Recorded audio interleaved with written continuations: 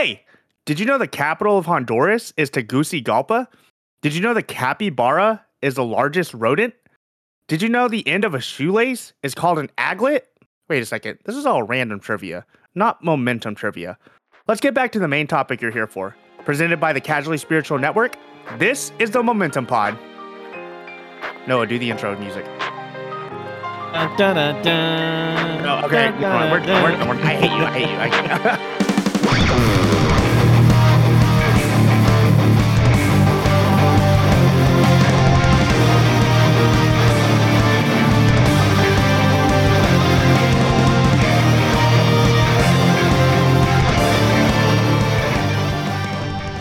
Hey everyone. John Cena. Sorry. I hate you. All right. You know what? You can leave again. Hey everyone. My name's Alec. I'm your host of the Casually Spiritual Podcast. We are a group of 5. Actually, I will do that part later. It just takes a while sometimes when I don't remember. But hey, what, Grant? We're on the Casually Spiritual Podcast. We're on a Wow. I didn't know. I'm so excited. This changes everything. I've always told you I need you here because you're the Rock. What's the Arian, Casually it's our Podcast? episode. I don't know what that is.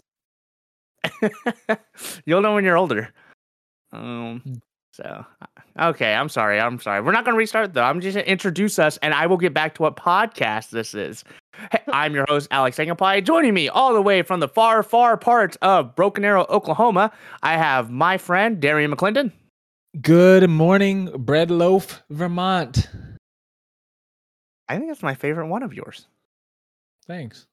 Red Loaf. I found it on www.22 of the weirdest town names ever put on the map.com. So you at least have like 21 more things to do. Yeah. So you're good for the rest of the year. We get 20 more episodes, yeah.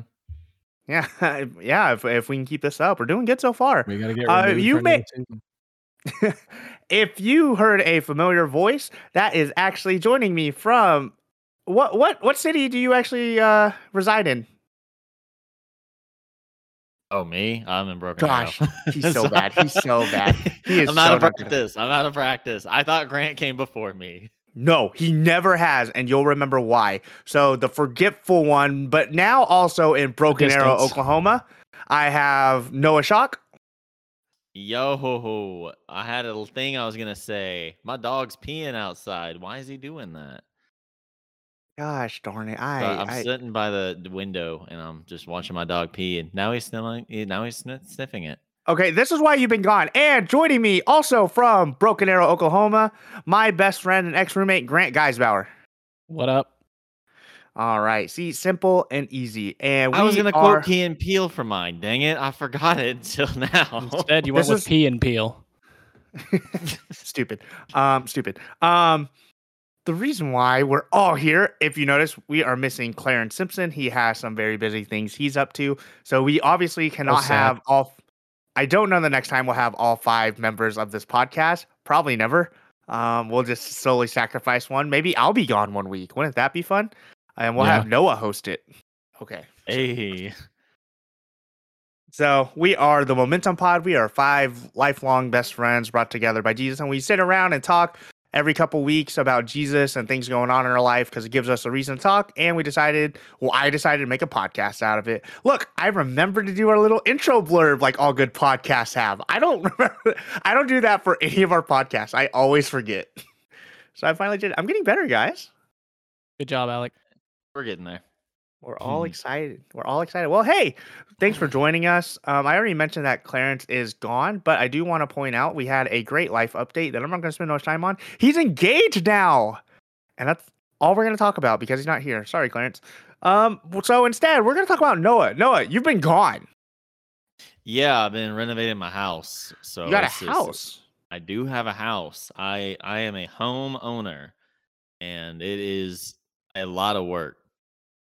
I knew I was going to have to for yard stuff. I knew I was going to have to buy yard stuff. But for some reason in January when I bought this house, I was like, oh, I ain't going to do that for a while. Well, April got here really quick, and then $500 at Lowe's later. Stuff just adds up when you own a home. I didn't think about that as much. That's why I did. the cost of being the builder comes in, right? It's more like it's not that I didn't think about it. It's like, oh yeah, well, that makes sense. I'm gonna have to buy a lawnmower. But again, I swear, April in growing grass comes a lot faster than you predict it to. So, Alec, what are you doing with your lawn this year? Dude, I'm just gonna find some random child as I do and be like, dude, I got a $20 bill with your name on it. Go start that thing up. $20. Is that not this economy? I think we need to edit that out. This is in this economy, gas is expensive. I don't have an electric mower, and it's a small yard. You can get it done like a minute per dollar. Hey, I'll do it for 30 a week. A week? I don't need it every week. It'll be fine every 2 weeks. He used to get mad at me for charging him every time that I mowed.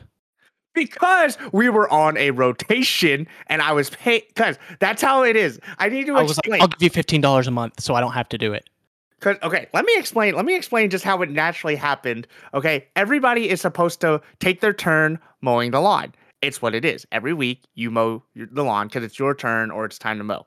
Thing is, I don't want to mow, but it would be my turn. The deal was, Grant, I need you to mow for my turn. And I would pay you. Though I was mowing for everybody's turn. Okay, you were supposed to work that out with them. No, you were there for like 2 months. 2 months. I was there for. But he did it. I'm talking about the last year that I was there with. There was one time Noah stayed at my house when he didn't live with us, and he cleaned the whole house. I did. I was and you know what else? A very tough time of my life. You know what else he did? There was those little the pans that you put in the oven to heat stuff on, and he put them on top of the burners. That literally, when you open it, says "Do not put anything on top." Are you talking about? What are you talking? At 5025, because you would think it's a storage. It's not a storage. It's where the burners were. Oh, like the thing under the oven, that little drawer. Yeah, try to burn my house down. No, it can be storage. But those say not storage. Do not put on top. Okay, but they also say don't put Q-tips in your ears. But that oven said so. That oven said no. Noah couldn't read it. Thank you, Darian.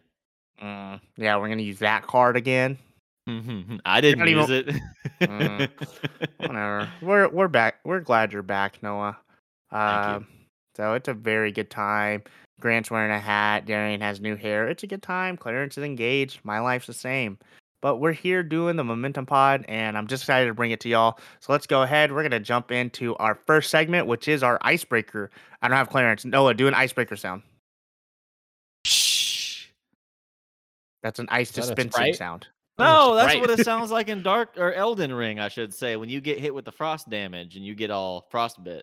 It's crazy because we've already talked about Elden Ring. You missed that one too. Oh no, we missed that one. I just got Elden Ring is old news, brother. Bro, we're playing Lego Star Wars: The Skywalker Saga now. Dang, that's tough. We're playing Zombie Survivor. They're doing that, and I'm still over here trying to fight Millicent or Mikola. No, Millennia Blade of Mikola. Yeah, that's the one. I just finished the Millicent quest line, and now I'm fighting Millennia, and she's easy. No, you're losing about 80% of our viewership right now. Man, but that 20% is hooked. Let me tell you something else. I got welcome to the Icebreakers. Please stay on the podcast. This week's Icebreaker, we're going to talk about something that's slightly dated, but it came up in our conversations, and I guess we never really fully processed it for everybody. I will open with we're going to talk about Spider-Man, and it was a conversation after the success of Spider-Man. What was it called? Far From Home? No Way Home. No Way. Just released it just came out on release on Monday. That's why it's just a good time to talk about it. All right. So we're talking about Spider-Man right now. And a very simple question Grant wanted to pose was just in general, who's the best Spider-Man? And if you know enough of this podcast, I'm guessing that Grant doesn't think it's Toby, but you would think he would think it would. Oh, is Toby the best Spider-Man? Wait, Toby is the best Spider-Man. I don't think the question is who's the best Spider-Man. I think it was which is the best movie. No, I said who's the best Spider-Man. No, he asked you straight up who's the best Spider-Man. Oh, I thought it was what's the best movie. You're still wrong either way. So I still think it's the same answer either way. I mean, if your answer the best is Spider-Man was definitely Andrew Garfield. No, Miles Morales into that one, the animated one. We're talking about the three. Weirdo that brings cartoons into an argument. I think that's fair. I think Bring that's fair. cartoons. You guys Bring like cartoons. Christian Bale as Batman, but I like Kevin Conroy. Don't be the Batman's weirdo. fair, I've made the Don't be the argument for it. weirdo. I don't care. I don't care about Oh, Batman. I don't like Don't Heath care. Ledger. I like Mark Hamill. I have never said that. I have Never. though. Do you agree with this? Do you agree with the statement, Noah? No. I Noah, think. Look, who is the that- best live action obviously- Spider-Man, listen, Noah? No. Listen, live action No, Spider-Man. I think you're fine, Noah. I think you're fine. Okay, Stay I'm with gonna- your answer. Let me go back to this. Yeah, it's definitely that's the best standalone Spider-Man movie that I have ever watched. It's easily going to be the Spider-Man Into the Spider-Verse. 10 times out of 10. No. It's not about the movie. I asked who is the best Spider-Man. Who is the best Spider-Man? Because it's definitely the Spider-Man from the video game. Which one? Which one? The remastered one? The Spider-Man Or the PS4 first video one? game. The Marvel Spider-Man video game. That one is great. He's a good Okay, Spider-Man. they did have 64? story writing. They did have the best Spider-Man story for sure. If they All use the right. character model, the one on the PS5 looks dumb. He looks think he my looks more like favorite- Tom Holland. This is a bit of a vague reference. Listen, But so the I'm gonna get Spider-Man into one- it because Noah threw it off with that Into the Spider-Verse. Yes. Bro, what are you Not talking prepared. about? Not prepared. Amazing Answer later, Spider-Man Noah. 2 is the best Spider-Man movie. Okay. Andrew Okay. Garfield is the best Spider-Man. Listen. Before I challenge that, why, Darian? Why is TASM 2 the best? This man called it TASM. Okay, because when you have Amazing Spider-Man 2, it's its own thing, right? It had not really been done before. It wasn't basing it on anything. It wasn't playing off of anybody's emotions of how they felt about Spider-Man and all that. It was a different, fresh take on Spider-Man. It was great because it didn't just replace it with Mary Jane Watson. They made a bold move with going with Gwen Stacy. Hadn't been done in a movie before. They took a risk and it paid off. Okay. Your heart has never been played like that in a comic book movie ever until Amazing Spider-Man 2. Now, we want to talk about No Way Home. They just pulled on the same string. They rang the same bell. No new bells. They just kept ringing what they already had. They didn't pay a single new person to be in that movie. Everybody had already gotten a check from Marvel. What is that? What is that? They didn't even have to fill out new HR paperwork. They just got it out again and just redid it. Mm. Is that are you done? Yes. Okay. By far, The Amazing Spider-Man 2 is the worst of all of the Spider-Man movies, in my opinion. Oh. There are too many villains. None of them are well written. And I'll break them down. Electro is literally Jim Carrey's Joker from Batman Forever. Some weird guy that idolizes the main character, and then he just like gets mad at the main character and decides to be a villain.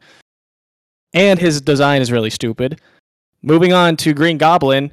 Oh, all of a sudden, Dane DeHaan's Harry Osborn, and Peter Parker were best friends. So all of a sudden, he wasn't in the first movie. He wasn't even in the first movie. And his design is stupid. His character looks stupid. And Wait. Noah, say the thing. Which one? That the objective one. Subjective. Oh, that's subjective. Thank you. Continue, Grant. I'm not going to argue. It is subjective. I just think it looks dumb. Thirdly, you have the Rhino, who's in that movie for like 5 seconds, and he has this weird accent and just makes a bunch of noises. Horrible villains. Not a single good one. The only reason that movie is memorable or you like it is because of the moment with Gwen Stacy. Tertiary, third thing, that What were you that franchise got expecting from canceled. Rhino? What? What were you expecting from Rhino? Literally, for him to form some coherent He's just sentences, He's it's just a big Russian. I think What that's do a you want him random. to do? Hold on. Yeah, I'm No, about he to say, didn't speak you gotta- Russian. He just made random noises. Listen, I'm gonna end this point, and then you can talk, Noah. It ended the Amazing Spider-Man series. They were trying to set up a Sinister Six movie. It was such a colossal failure. The series failed, and then they had to boot it over to Tom Holland. Fair. Okay, but what would Tom Holland? Tom Holland's first 2 Spider-Man movies weren't great. They were okay, just like every other Marvel movie. But what did they I'm have not to arguing do? for Tom Holland. Hey, shut up! What did they have to do to make that the best-selling movie of all time? They had to bring back the greatest Spider-Man of all time. That's the only reason the movie Tobey sold. Maguire. No, shut the freak up. You talked about Spider-Man 2's worst looking stuff. You see Venom in Spider-Man 3, amazing or whatever, the original Spider-Man, Venom. I'm You not could buy arguing that for suit Spider-Man 3. at Halloween World, but you said Amazing Spider-Man 2 was the worst out of all of them. Like Spider-Man 3 didn't come out. That was trash. That was nonsense. Everything about that movie. Too many villains. They had Sandman. They had Hobgoblin, Green Goblin. They had Venom. What? New Goblin. Hey, I will say this. Whoever. If we're just comparing sequels, because normally your number 2 movie in a lot of trilogies, that's your weakest one for a lot of people. That's just it's a hard to do a sequel. Except for Spider-Man 2. That's what I'm saying. If Well, we're it's comparing like Spider-Man 2 to Amazing Spider-Man 2, Darian, you have a point. Like 3 happened, but Spider-Man 2, that was it. Like, that was the GOAT highest. I mean, pretty sure it was like one of the highest grossing hero movies for a very long time. No others. I mean, I feel like that point there's like no others coming out.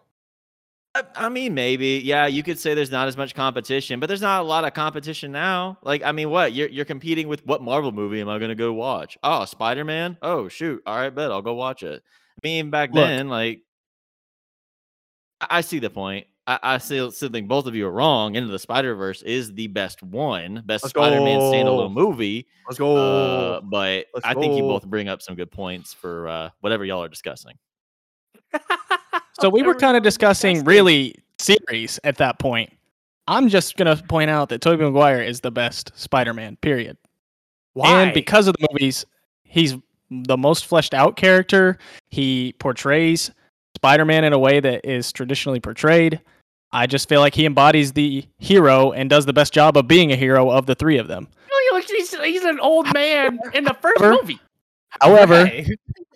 I would say if Andrew Garfield gets another movie, which I think he probably will, given the success of No Way Home and people's liking of him, I could see a case for Andrew Garfield. But as of right now, Tobey Maguire is still my favorite. Your favorite. And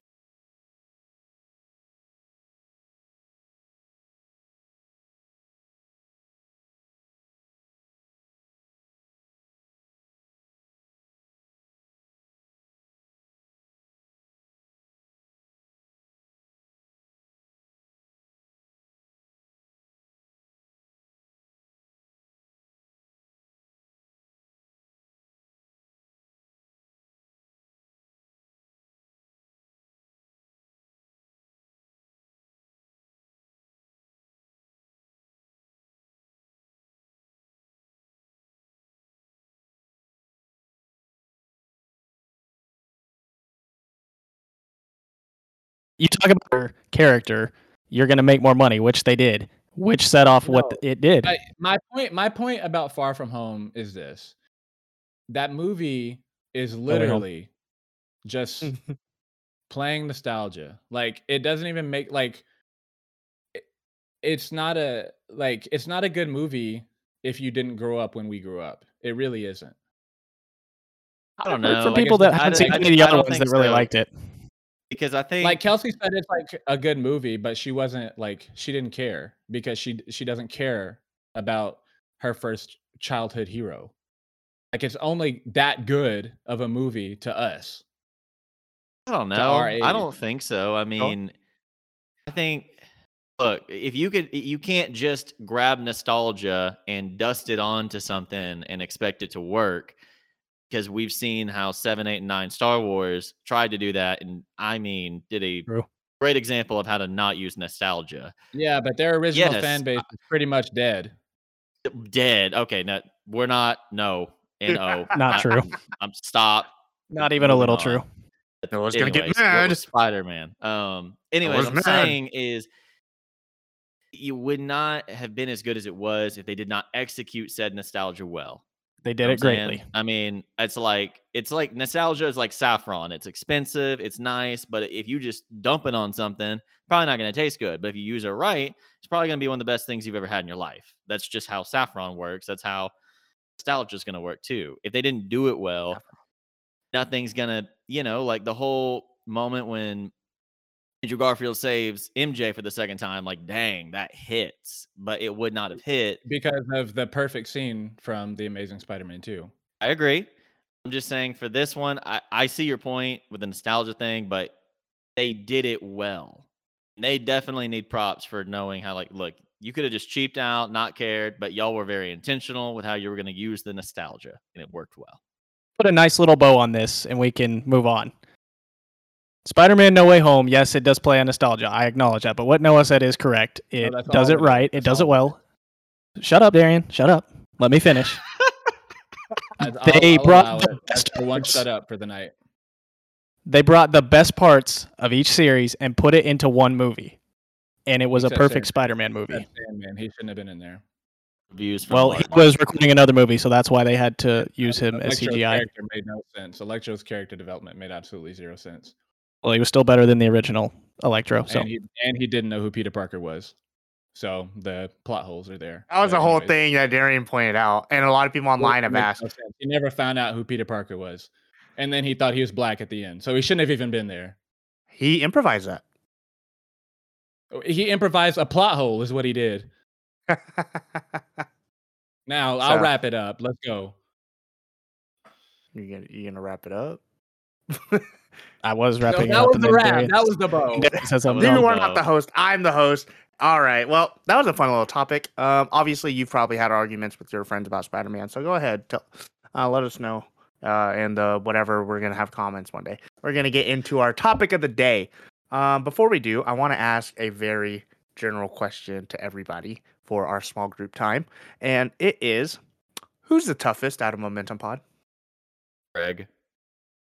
The guy that listens to all of us every single time. Never complains. He's always on time. He's a non-sentient robot. Yep. He's the toughest. We rule over the robots. What human is toughest, Noah? Me, 100%. Oh, didn't expect that. Did you really not, Alec? I kind of assumed we were all going to go in and assume that, like, we were all going to say, "No, I am. No, I am. No, I am." I would not. I would definitely not call myself the toughest. That's I'd say Darian's the toughest. Dang it, man! Over Clarence? Easily. Clarence? I don't know. Clarence went to war. Clarence did go to Afghanistan. Darian would have gone to war. Would have and did are two different things, though. Well, he literally tried to. They told him no. They both did CrossFit. Tell him no. Wait, Noah, so you put yourself over Darian? Yeah, as soon as you bring Darian up, there's an actual picture of you comparing your arm with Clarence, and you're gonna put yourself over Clarence? Yes. Well, when you say tougher, who's toughest? What are you actually saying? What are you asking, Alec? In what regard? What do you mean? Who's tough? Darian, who's the toughest? I am. Okay. Interesting. All right, fine. Let's just get that because Noah and Darian could argue it. But yeah, when I asked, what about this? Let's make it a little more clear for you, Grant. Good question, I'd say. What if I made it specific? Who is the most mentally tough? Does that change anyone's answers? Noah, actually, let's just go there. Noah, does that change your answer? It depends on your definition. My wife is in the room and looking at me, so I'll say she's the most mentally tough person. What does Abby have to say? What does Abby have to say? That's a lie. You said that's a lie. Oh. Oh. It depends. She said it depends. Oh, okay. Commentary from Abby Shock, everyone. Give it up. Mm-hmm. Yeah, I guess that is a good question. I'll throw it back to y'all because that's what a host does. No, since you kind of brought it up, what does mentally tough mean in your words? When I think of tough, I think of like something that was designed to be that way. So like it's stuff that can deal with tension, stress, pressure, friction, getting just beaten up, and it can still do the job it was made to do. I think of like, I don't know, engine parts or like the foundation of your house, like stuff like that. Like it's supposed to be, durable. So the brain in the same way? Is the Maybe not mind actually not philosophically, is literally. the mind and the brain the same? Not like obviously not literally, but yeah. I mean, your brain, you got to be able. Your brain has to be tough in the sense of the amount of, I mean, even physically, like the amount of messages that it has to send and receive on a daily basis, and still operate at a high capacity. That's a lot of work. It's a lot of work, and it can't do that if it's not toughened to that procedure day in and day out. Grant, how would you? Because you wanted some specifications and you brought it to the table. How do you define mental toughness? I mean, man, for me, mental toughness comes from enduring and weathering storms, in my opinion. Enduring and weathering storms, and having the courage to face those things when you do get knocked down, and being able to get back up. I mean, obviously, mental health is a hot topic in today's thing. It's a very big buzzword, but I mean, realistically, everybody's going through stuff. It is how you respond to those external factors. I mean, like literally, even talking about myself, like I've had a lot going on lately, and I'm doing my best to try and just live every day and do the day-to-day things I'm supposed to. And so I think the question of who is toughest, I think everybody has mental toughness in different areas. Like, yeah, I mean, I don't want to get into everybody's business, but like I could talk about everybody on this podcast, things we've been through, things we've overcome, and I think we all have strengths from those things. So I think it's really kind of, we're all tough in our own way, and I know that's a cop out answer, but like everybody here is tough. And a lot of where this conversation stemmed from was just a offhand conversation I was having with Darian. Darian, how do you define mental toughness? Yeah, it's I mean a combination of like what Grant and Noah both said about it.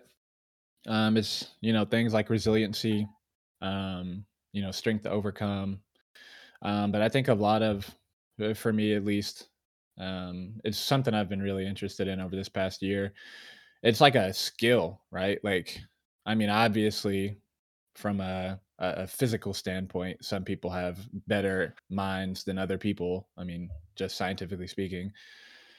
But like, yeah, it's just a skill and it's a skill that you can craft, work on, just things with discipline, doing hard things, putting yourself through that fire. Grant and Noah both mentioned like being able to overcome hard stuff, but being willing to chase the hard stuff and not back away from it. Chase it down regularly, put yourself through those wars as often as you can. That's kind of what mental toughness means to me. Just not only not backing down from challenges when they come to you in life, but actively Taking those toward on. them. Yeah. No, I wholeheartedly agree, and I think really the word courage is what mostly comes to mind with the question, and having the courage to face things that don't always look easy, and being willing to chase those things like you're talking about.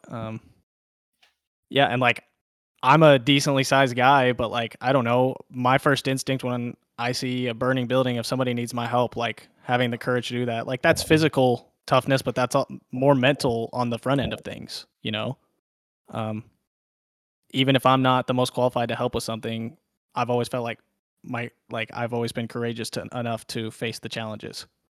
I'm wondering because it's interesting enough when I think of mental toughness. Yes, I do. I think of like resiliency. I think of the ability to overcome obstacles in the face of adversity. It's very generic, but that's kind of what I think it is, like fortitude. But oddly enough, I sometimes think, I wonder, is your ability, this is almost might be a 90-degree turn from it, honestly, is your ability to process and handle your emotions, does that have anything with mental toughness, or is that something you think completely unrelated? Like, do you think I'm off on that? And is that a different topic, kind of, if we also bring emotions into this? It's Like definitely a being part of it. I think so too. Yeah, I think not being able to control your emotions is a sign of mental weakness, in my opinion. I'm not a psychologist, but I mean, men and women that cannot control their emotions and are emotionally charged and driven all the time typically have zero to little discipline in their life. But I think on the other side of that, if people are unable to express their emotions, that's also very unhealthy. Mm. And to answer your question, Alec, I think if we're talking about mental toughness, it's almost like a skill tree. Like everybody like has different strengths. Everybody has things that they are better at. I think it's a facet, but I don't think it's the end all be all. I think It's tricky because if you, oh, sorry. I want to throw one thing and it just came to mind. Also, whenever we talk about this, I'm not I'm not going to get as much into, unless like we put it together, like the mental health, because there is mental illness, people that have like very deep things, and we're not going into that. I do want to keep it within this realm of this emotional part, the resiliency part. So just to blanket that. Yeah, it's important to, like, God has given us emotions for a reason. They're all facets of Him, who He is. God, He shows righteousness, He shows anger, He shows sorrow, He shows happiness, joy. I mean, those are all things that we have, but just like the enemy, like we find ways to pervert the truth. We find ways to pervert how God has created us. So we bring up this ability to be resilient, overcome obstacle, adversity, put your mind towards things. And I want to read a comment from one of the guys, just in a group message that we were talking about this and why it got brought up. Sorry, Darian, we were kind of talking about, and you can kind of expunge on that a little more. But it was like you said, I guess the way I see it is there are people who don't have like the strength or mindset or drive that need God to do miracles and such that they or won't believe. So I'll pray and express gratitude in prayers, but as far as stuff like that in my own life, I feel like I can handle life's problems myself. And I don't know if it's overconfidence or lack of faith or what. And so I guess what I'm trying to get to is there a way that are you trying to, like, whenever we were talking about that, are you trying to process, are you like too tough for God? Is that what that kind of grappling is? Are you saying maybe you're overconfident and you worry that you're getting to a place in your life where you feel like you don't need God and you don't want to get there? Yeah, I think it's the latter of what you said, just making sure I don't encroach on that line too much. I mean, we can go as deep as we want to with this, but I mean, just with me, like everything I've been through in my life, like overcame it, like if it was tough for me, it was what it was. I never had like a breakdown or like it never had like a real like I need God to show up in some super profound, like speak to me, lead me out of this kind of way. It's always been very much like God's already given me everything I need to take care of this myself, so I'll handle it. And I mean, that's been pretty much everything in my life. So it's just, and again, like it could be overconfidence, but I just feel like that there's really nothing I can't do. Like everything I've ever tried to do in life, I mean, I've been pretty successful at it. There's not much that you won't see me not being good at. So just getting to that place where, I don't feel like I don't know how to say what I'm trying to say. Basically, just making sure I'm still in a healthy place, like asking God for things and holding Him in that regard, as opposed to just kind of like thanking Him for everything I do have and leaving it at that, I guess. I don't Do you have really any know if thoughts? that makes sense. Grant, do you think anything on that? Because when we have talked about it, you kind of come from a place that maybe these two things are kind of a stretch, or maybe not as connected as we think they are. Hearing Well, what Darian has to say, does that bring a little more perspective, though, to the idea or the connection?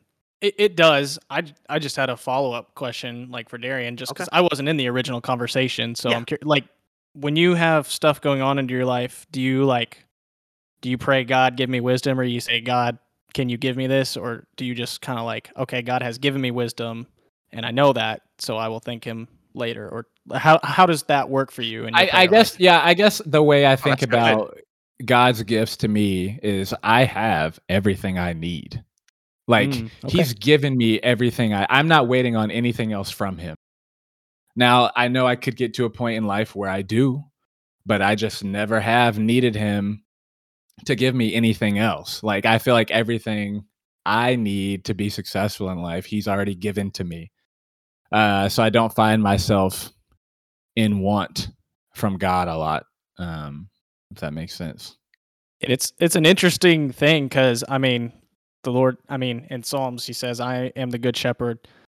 Or the Lord is my shepherd; I shall not want. I mean, you literally just said, "I don't want like anything." So there's that, but also, I mean, in John 14:13 and 14, it says, "Whatever you ask in my name, so that the Father may be glorified by the Son, you may ask me anything in my name, and I will do it."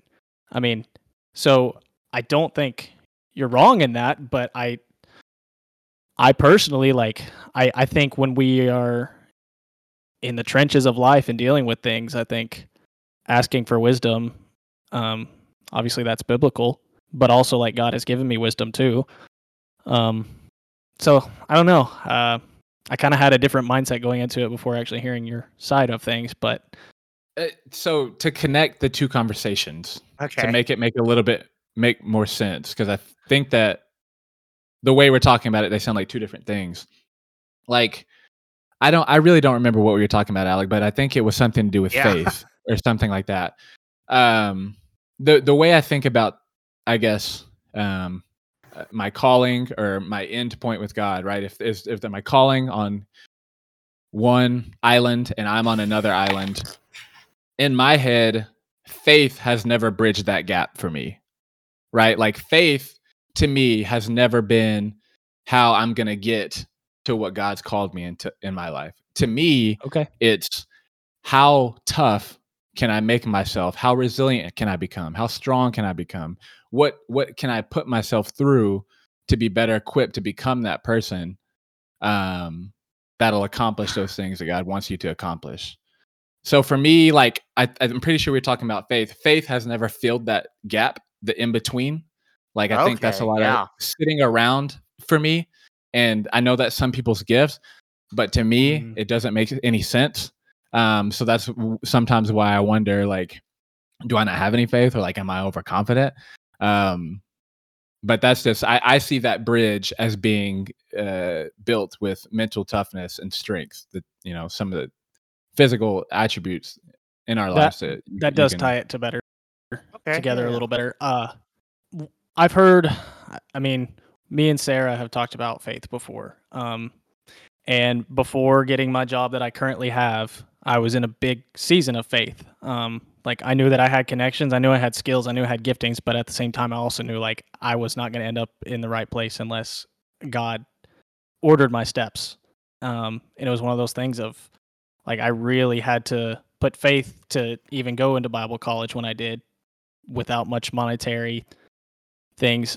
But I think what your point kind of you're getting is like the people who just sit around and wait for a miracle without actually taking any steps, because faith without works is dead. I mean, that's the reason I keep referencing scripture. I mean, the Bible is the basis by which we live. That's fair. Yeah. So there's been kind of like I feel like I've heard a lot of pastors kind of like bash self-help, which a lot of those books do get kind of weird. But I feel like there's like, I'm kind of frustrated a lot of the times with Christians who like say like out loud or something what they're going to do one day and what they're going to be, who they're going to become, and all this kind of stuff, but absolutely take 0 steps in 100%. being disciplined and working hard and doing the stuff that it takes to become a strong person, to do those things that God wants you to do. Like, part of the reason why I take mental toughness and discipline and all that kind of stuff is so serious is because, like, I know what I'm going to do one day, but I know that I am not him right now. Yeah. Like, that guy years from now poops on me. Like, I'm nowhere near him. So that's how I kind of say that.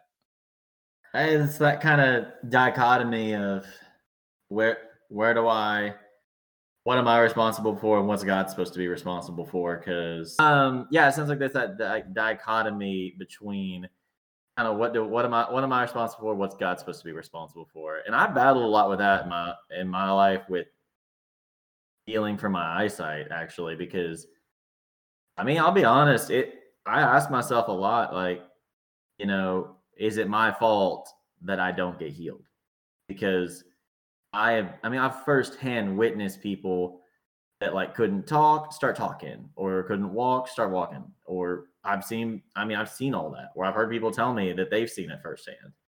I ask myself, I'm like, like, yeah, when Jesus was here, not everybody got healed, but was that because of the proverbial 2 Corinthians, I think, or 1 Corinthians 11 or 2 Corinthians 11, thorn in my side, Christ's power is made perfect in my weakness situation? Or is it because am I like one of the men in Nazareth, where when Jesus went to preach, there were fewer and lesser miracles than when Jesus went to other places? And is it because I don't honor God? Am I prideful? Am I, or do I not have enough faith? Do I think I don't know. These are the questions I ask myself a lot. Yeah. And I have not found a decisive answer yet, to be honest. That's good stuff. I will say what God has been dealing with me probably ever since I've really gotten married, because that's been the most sanctifying thing I've done in my life, is get married. It forces you really to grow, but God's been dealing with me on being prideful. And even recently, I just in the last week, I've been really laid low, and kind of a lot of things got exposed in me. I talked to a friend that's doing really, really well in life, and I kind of broke down and was like, this guy's younger than me, and he's making all these big moves and business stuff, and what am I doing?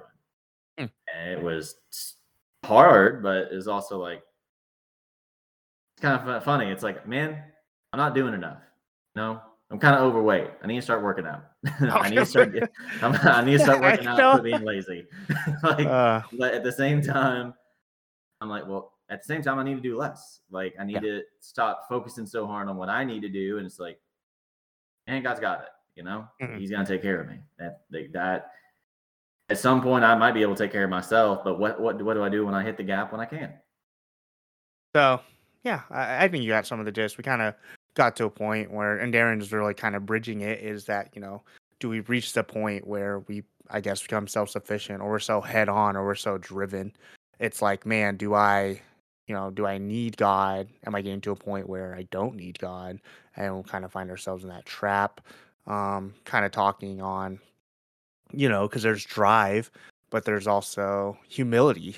There is, and Grant was saying that, God does provide what we ask, and really, like, we shall not want. That was a really good connection that you made there, Grant. So really, do you reach that point with God? Because it's always, God is our source, but where does it come in when we're trying to like fight for our goals? Where's this middle ground, I guess, Grant, of fighting for what we want, having the drive, but also being tough, I guess. I really think it's a really cool angle that y'all both brought into like the faith element of it all, like how much, I guess, requires faith. Because if we want to say you need to work more, you need to go for it more, you need to be disciplined, you need to do the right things, you don't need the faith because you've put it. The Darian thing to say is put in the work.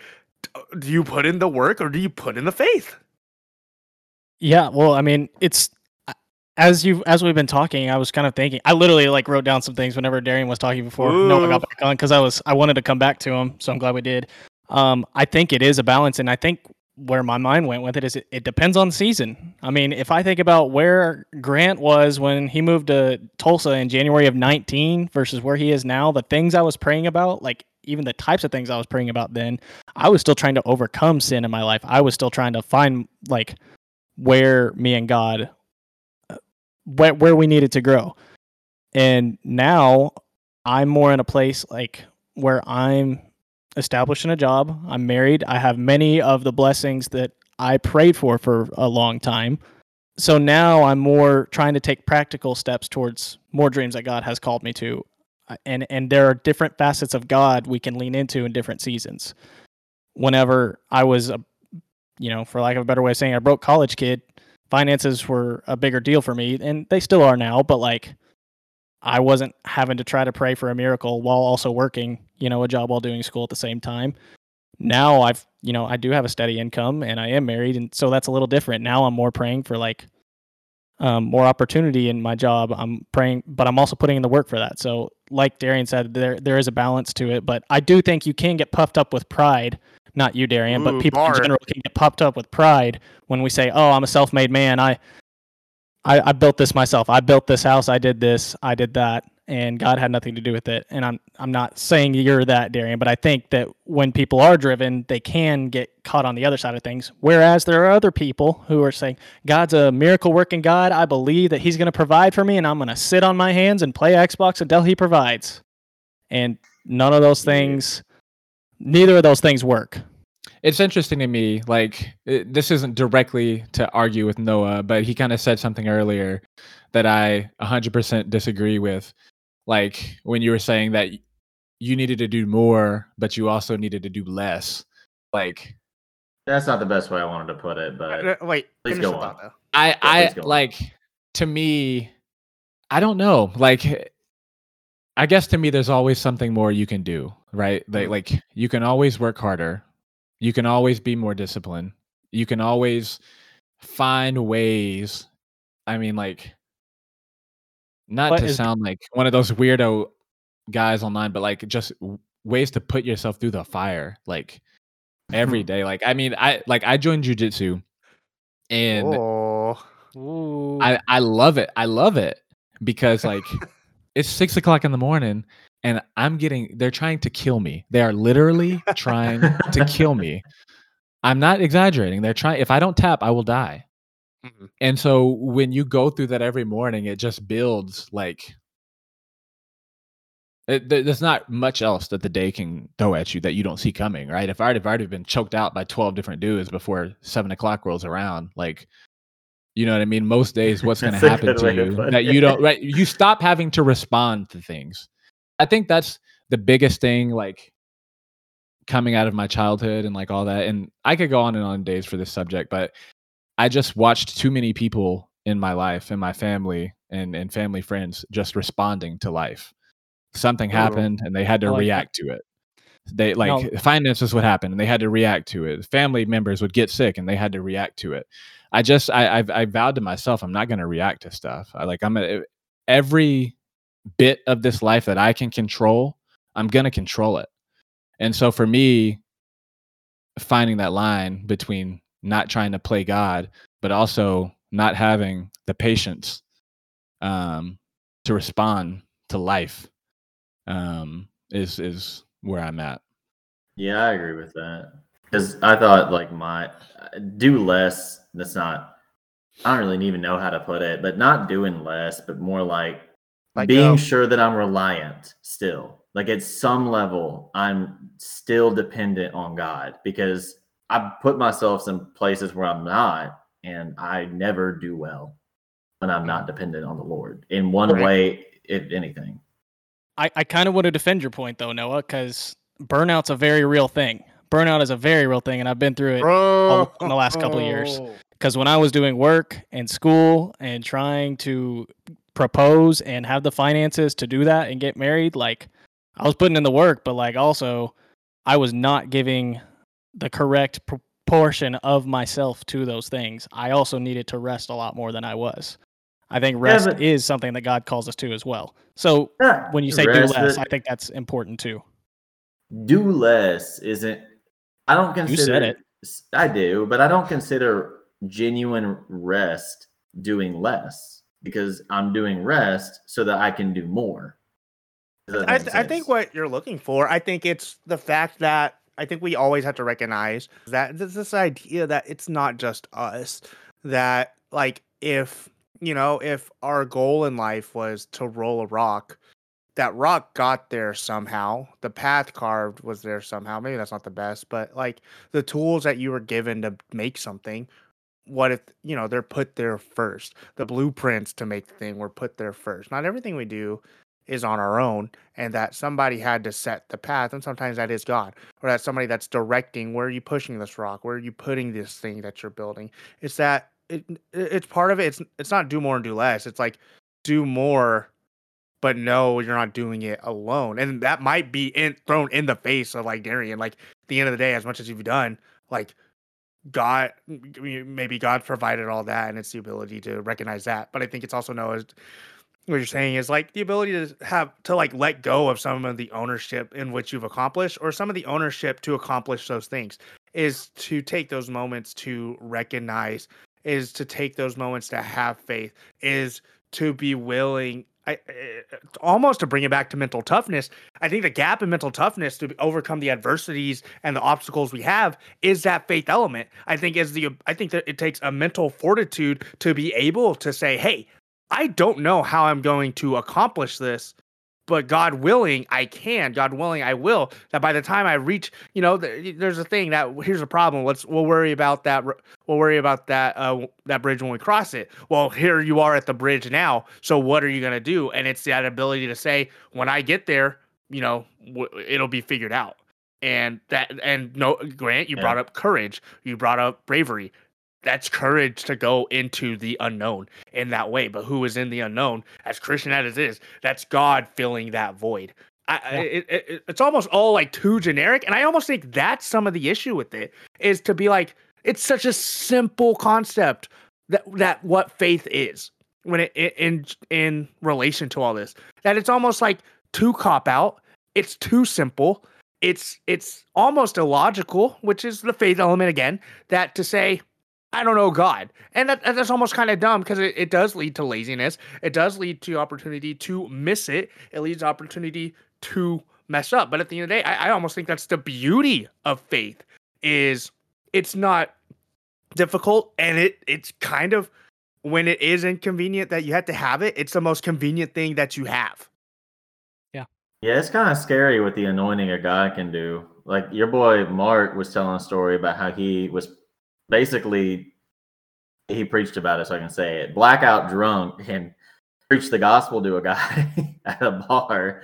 And that guy came back and told him years later, like, "Hey, I was about to kill myself that night, but you preached the gospel to me." And yeah, I didn't. And now I'm doing ministry. And it's just like, dang, God's anointing really do be covering a lot of ground, because it's just crazy. Like, I don't know, man. Like, I would be on this podcast, obviously. It's just God's anointing do a lot of covering.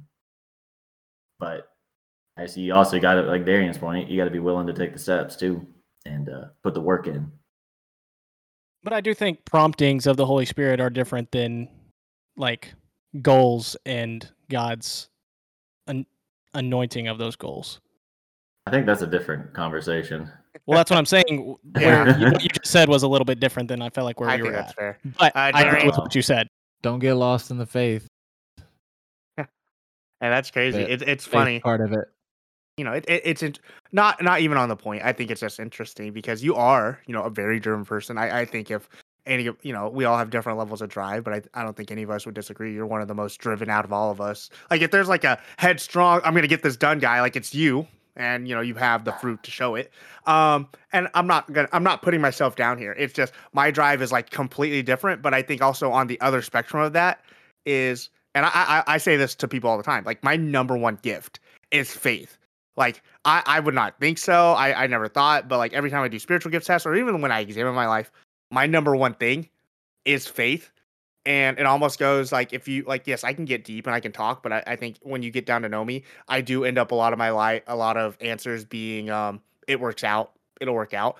And sometimes that comes off of me not wanting to think hard, or me throwing things off to the wind.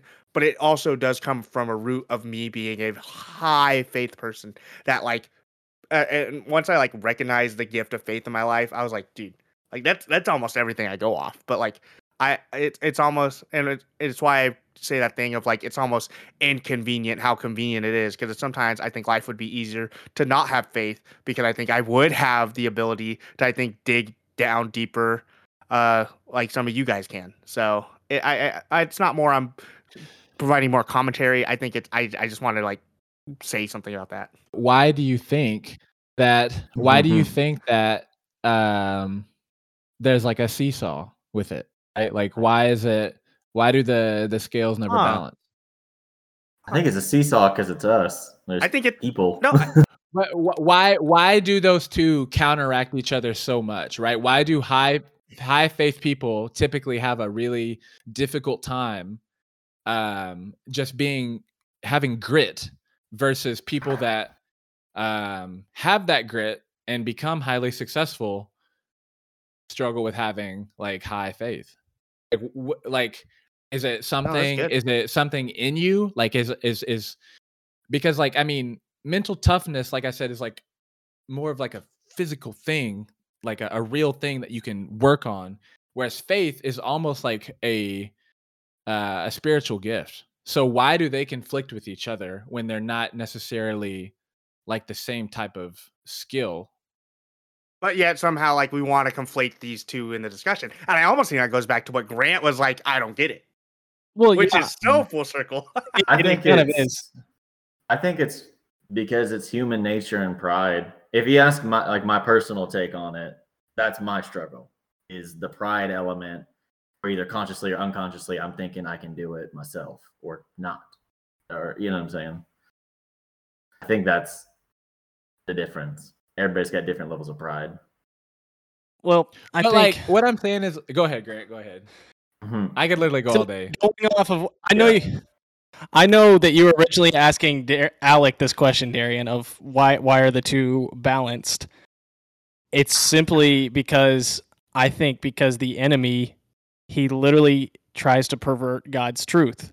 That is what he said has done from the beginning. So you have the one side, like we talked about, of if I'm a self-made man, then I can become prideful very easily. And I'm not saying like if you have those leanings, if you are driven, then you're not automatically prideful, but that is an easy snare for people to fall into. There is the other side, like we talked about, of like you can have huge faith, but if you're like if the city is flooding and you're sitting on a top of a 30-story building and there's a helicopter that comes to you, you're like, no, God's going to provide a way out. God literally just gave that practical step to you. There is a difference. And the enemy does pervert both sides of that. So I think where Alec is saying the balance is not letting the enemy pervert that one way or the other. No, yeah, Oh. makes sense. I go now that you have it. This is a good talk. I like I'm this just, a lot. I'm posing some questions because I often wonder, and maybe I'm sharing too much on this podcast. Your boy could get fired. But like whenever you see someone, right, like in leadership or like a pastor or something like that, high faith, like great anointing, preaches well, leads people, all that kind of stuff, but you know that they aren't mentally tough, like they don't have a lot of discipline, like they don't do these things from almost like a what's the word I'm looking for? What's the when you go out and preaching to people? What is that? Evangelist. From like an evangelistic type of way. Do you guys think that mental toughness and those types of skills reflects like your relationship with God and things like that? Like, do you think that the more that you walk with God, the more that those things will start to get pulled out of you? Because to me, like, I guess the way that I take it is like, I don't like propped up. I don't want to get to heaven Okay. and God be like, I gave you these, like, this is your character build at the beginning, right? And you didn't level it up at all, brother. Yeah, Elden Ring. Like, no? I don't want that. I don't want to get to heaven and that to happen. I don't want him to be like, you're a good preacher. You had faith. Like, you had all these natural gifts and you did a decent career with it, right? Like you got a job, bought a house, got married, died. Now you're here. I don't want him to be like, you didn't work on these skills.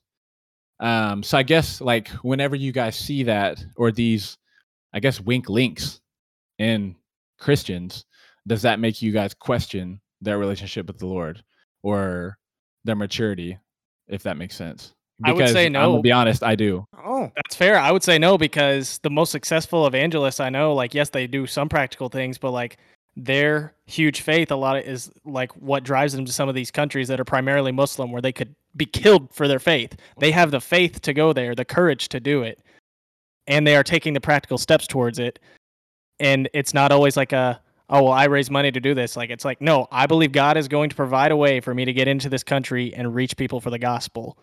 And sometimes it's not always, it doesn't always make sense, but when God calls you to do something, he not only expects you, he not only expects you to do it, but like he will give you the way to do it too. To Grant's point, I think that there are going to be some very different journeys in trying to make a one-size-fits-all kind of approach to practicality and how you're going to practice your faith. That just doesn't work. I mean, yeah, to Grant's point, there are going to be a lot of practical things you're going to have to do. That's just not what I'm going to have to do if you're going to go preach the gospel in Afghanistan. But I see, Darian, I can say I agree with you. If you're not applying, if your relationship with God is not you two walking together, trying to accomplish something that you were created for, I don't know what you're doing. I mean, it might not be what I'm doing. It might just be my wife's biggest dream of everything is to be a good mom. That is like my call to ministry, and how I feel about that is that for her is very different in how that's going to be practically doled out and applied. So I'm hesitant to judge it, but when I don't see any of that happening for somebody, that's when I'll start going down your line of thought. You know what I'm saying? Like, that's when I start going that way. Like what I'm saying is, like, say Abby declared publicly she wanted to be a mom. That was her calling, right? That's what God specifically told her that she was going to be doing in life. And then, like, she never cooked. She never interacted with kids. Like, she didn't do anything. She just waited on it to happen, waited on it to come around, and she was a mom. But then, like, is faith absent from the want of that too? I hear what you're talking about with the practical, but there is a faith element to it as well. There is a divine, but it's probably dead, though. Place to dream. What's dead? That faith without work is dead. I was reading James this morning. That's not where I was going with it. I'm saying that you have to have faith and works. My bad. But faith without works is such a broad stroke. It covers a multitude of, like, you can say you're doing something, but it's not like doing it. You know what I mean? Like, oh, faith without work is dead, so I'm going to be a greeter. Or, like, I'm not bashing anybody that greets. Greeters, it's not real work. Only the preacher is the only real servant of the Lord, by the way. We can't forget Joseph. Hold on. I want to lead the next revival. The world. Revival of the world. Darian? I serve on Sundays, and that's it. That's it. I don't read my Bible. I don't try to become a better public speaker. I haven't joined any what are those things called? Toastmasters groups. I don't do any of that. I don't work on Toastmasters, bro. It's the public speaking. I've never heard this. I feel like at this point, we're saying the same thing in a different way, because I fully agree with what you're saying, but I think we have different emphasis with it. Ooh. There's the point. Yeah, I can see what you're saying. I fully agree with what you're saying. Long story short, I feel like a lot of Christians are very lazy, and it drives me nuts. There it is. Weak. A lot of Christians are very lazy to me. I'm so strong. Also very weak. And so for me, I think mental toughness is what a lot of Christians need to work on. I remember something originally that you asked, Aaron, it kind of came to me. It's almost like it's as if the people on the other ends of the teeter-totter, the seesaw, however you want to call it. I mean, it's because I think we always come back to everything as being a scale, and that everything is balanced. So I almost see it like a scale, which all a teeter-totter and a seesaw is more of a practical scale for children.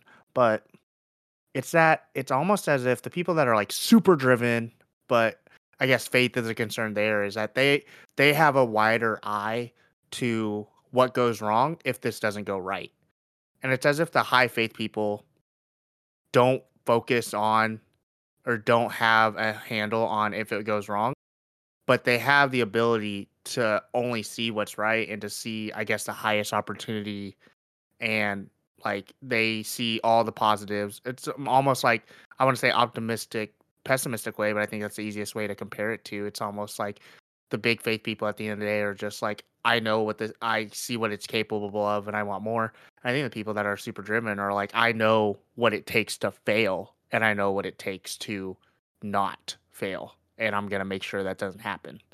Whereas the faith person might just be like, I don't know how it can fail. I also don't know how it can work, but I don't know how this fails. It can't fail. Why would it fail? You know? So that's great, guys. Very fun. Look at that, Noah. Maybe that was a difference. That doesn't give Clarence, if he's listening, he's not gonna listen. It doesn't give Clarence excuse to not show up and be like, y'all did so good. I guess y'all don't need me. Thanks, Noah. Chili chat. Listen to Chili Chat. So very fun. I'm glad we got Noah back. Glad we got back into discussing. This has been a long episode. I'll have fun making this. But hey, I'm gonna get the guys out of here so they can go back with their wives and what the things that they've worked towards, and maybe I can get out, make this podcast, go make my other stuff, and I can drive towards getting a wife. So Darian's gonna go do homework actually. So let me get everybody out of here. If you don't already, we are in the middle of kind of redoing some of our social media, but you can find us at Instagram at Casually Spiritual. Facebook is the Casually Spiritual Network. On Twitter, this is the CSP. I don't remember the last time I used that Twitter account. You can find our websites there, and there will have the links to some of the cast members as well. If you could, I would love if you left a review. Noah, it's been a while. Why should somebody review this? Why should somebody share with friends? Why should somebody, share it? Share it so it makes all our dreams come true, and we don't have to put any hard work into this podcast. We're gonna do it by we faith. put the hard work into the podcast, and now we have the faith that y'all are going to go share it. Now y'all have to do the hard work. Exactly. Because they have faith the podcast is going to blow up. You could learn how to do SEO correctly. You could just learn how to do SEO correctly. Or Darian can judge me and not help me with the SEO. Hey, we'll just say this. Pay it forward. Invest in a dream. And remember, God remembers that and he honors that. So you pay it forward and someone will do it for you. You're going to reap what you sow. Different take on the review. Listen to our other shows. Pod Champs coming out soon with some more stuff. We also have Chili Chat with Clarence is kind of back. Well, get with Clarence. He can't make it to Momentum, but I guess you can make it to Chili Chat. And that's all I'm going to talk about for now. It's been a good time. Follow us on the socials. Thanks everybody for listening. Listen to our other stuff. I'd love the support. Please share it. Everything else. I repeat all that, but I just want to emphasize. And thank you so much for listening. Thank you guys for being here. Let's get the crew out of here. My name is Alec. My name is Darian. You can follow me on Twitter at Andrew Garfield Stan. This is the player formerly known as Mousecop. Not your joke. Oh. Come on, man. This is Grant. That's all I got. You have to say bye. I'll miss you guys. Bye. Does anybody want to be Clarence? Wait, do we still have to email these things? Ah, there it is. There it is.